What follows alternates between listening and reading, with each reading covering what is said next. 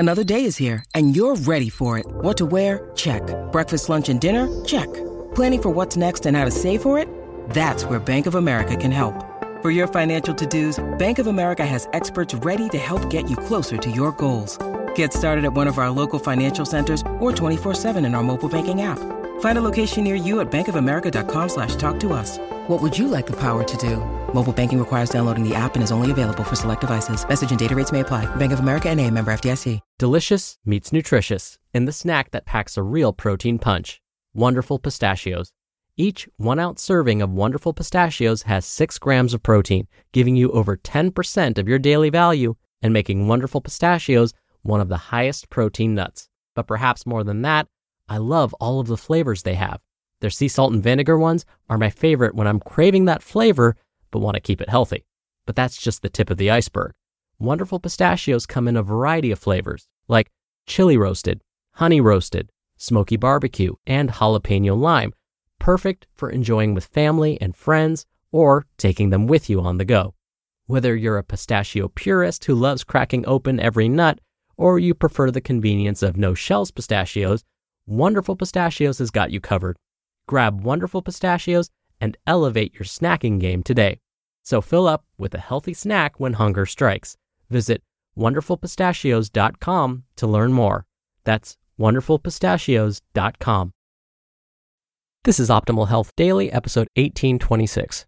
Do painkillers affect muscle growth? Here's what the science says, by Christian Finn of muscleevo.net. And I'm your host and narrator, Dr. Neil Malik. Hey there, happy Wednesday, and welcome back to Optimal Health Daily, where I read to you from popular health and fitness blogs to help you optimize your health, and always provide a bit of my commentary at the end. Now, something else I do is every Wednesday, I like to share a little bit of inspiration with you. And since today's Wednesday, I'm going to do that. Now, today's inspiration actually came from my primary care physician. I went in for my usually yearly physical, and he was going through the usual series of questions like, do you smoke? Do you consume any alcohol? If so, how much and how often? How often do you exercise? And for how long each session? When I responded to the how often do you exercise and for how long question, he then asked what type of exercises I perform.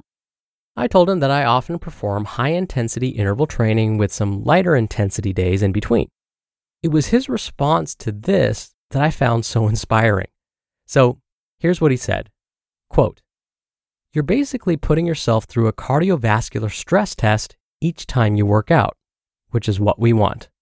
End quote. Now, I didn't find this all that inspiring in the moment. Instead, it sort of sat in the back of my mind and then hit me later, specifically during my next workout. When my brain was telling me during that workout that I should wrap up my session because I've got work I need to get back to, my body was saying it could handle some more. That's when my doctor's words popped into my head and inspired me to go just a bit harder before calling it a day. All right, very long intro. So let's finally get to today's post and start optimizing your life. Do painkillers affect muscle growth? Here's what the science says, by Christian Finn of muscleevo.net. Over-the-counter painkillers are a popular way to ease the pain and soreness that manifest themselves 24 to 48 hours after a tough workout. But there's a lot of debate about what impact they have on muscle growth.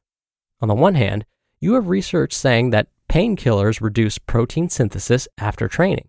And on the other, studies to show that taking painkillers for several months actually speeds up gains in muscle size and strength.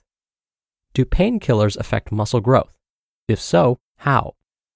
The way in which painkillers are thought to affect gains in muscle mass is by limiting the rise in protein synthesis that normally occurs after exercise. In simple terms, your muscles grow larger when protein synthesis is greater than protein breakdown. Think of your muscles a bit like your bank account. Money coming into your account is known as protein synthesis. Money leaving the account is known as protein breakdown. When there's more money coming into your account than there is going out, you'll end up with a bigger bank account. In much the same way, when protein synthesis exceeds protein breakdown, you'll end up with bigger muscles. Although there are a few studies suggesting that painkillers affect muscle growth by slowing protein synthesis after exercise, the one I want to look at in more detail comes from a research group led by Professor Todd Trapp. A group of men with an average age of 25 were assigned to one of three groups. All groups performed 10 to 14 sets of 10 eccentric leg extensions.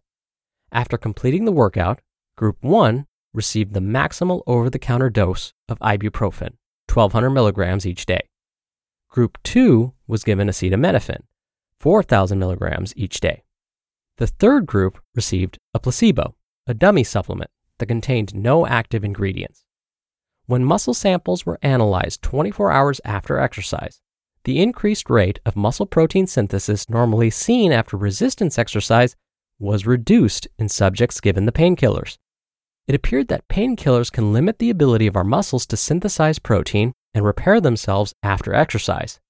And if they inhibit recovery, they also have the potential to put the brakes on muscle growth. However, this was a short-term study that looked at protein synthesis in subjects using painkillers for just 24 hours.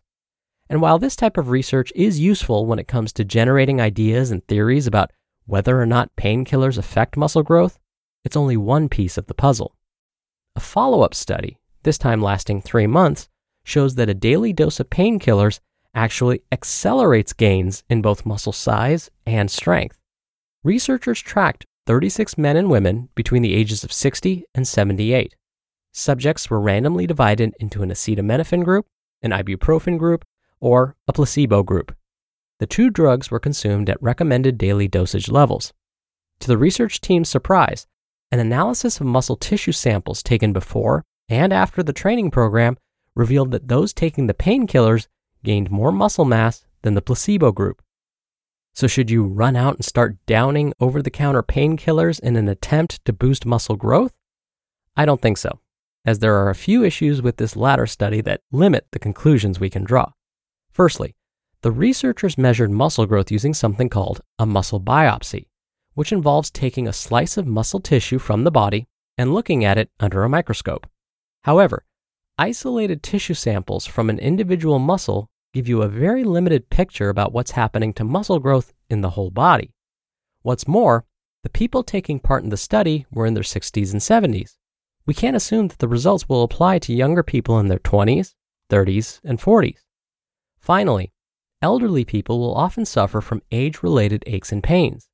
The painkillers may simply have allowed them to train harder during each workout, which could have contributed to the extra gains in muscle size and strength.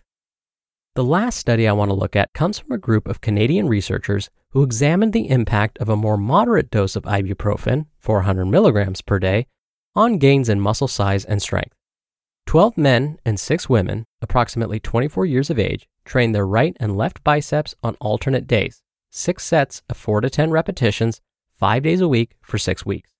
They received a daily dose of 400 milligrams of ibuprofen immediately after training their left or right arm, and a placebo after training the opposite arm the following day. Did ibuprofen help or hinder muscle growth? It actually did neither.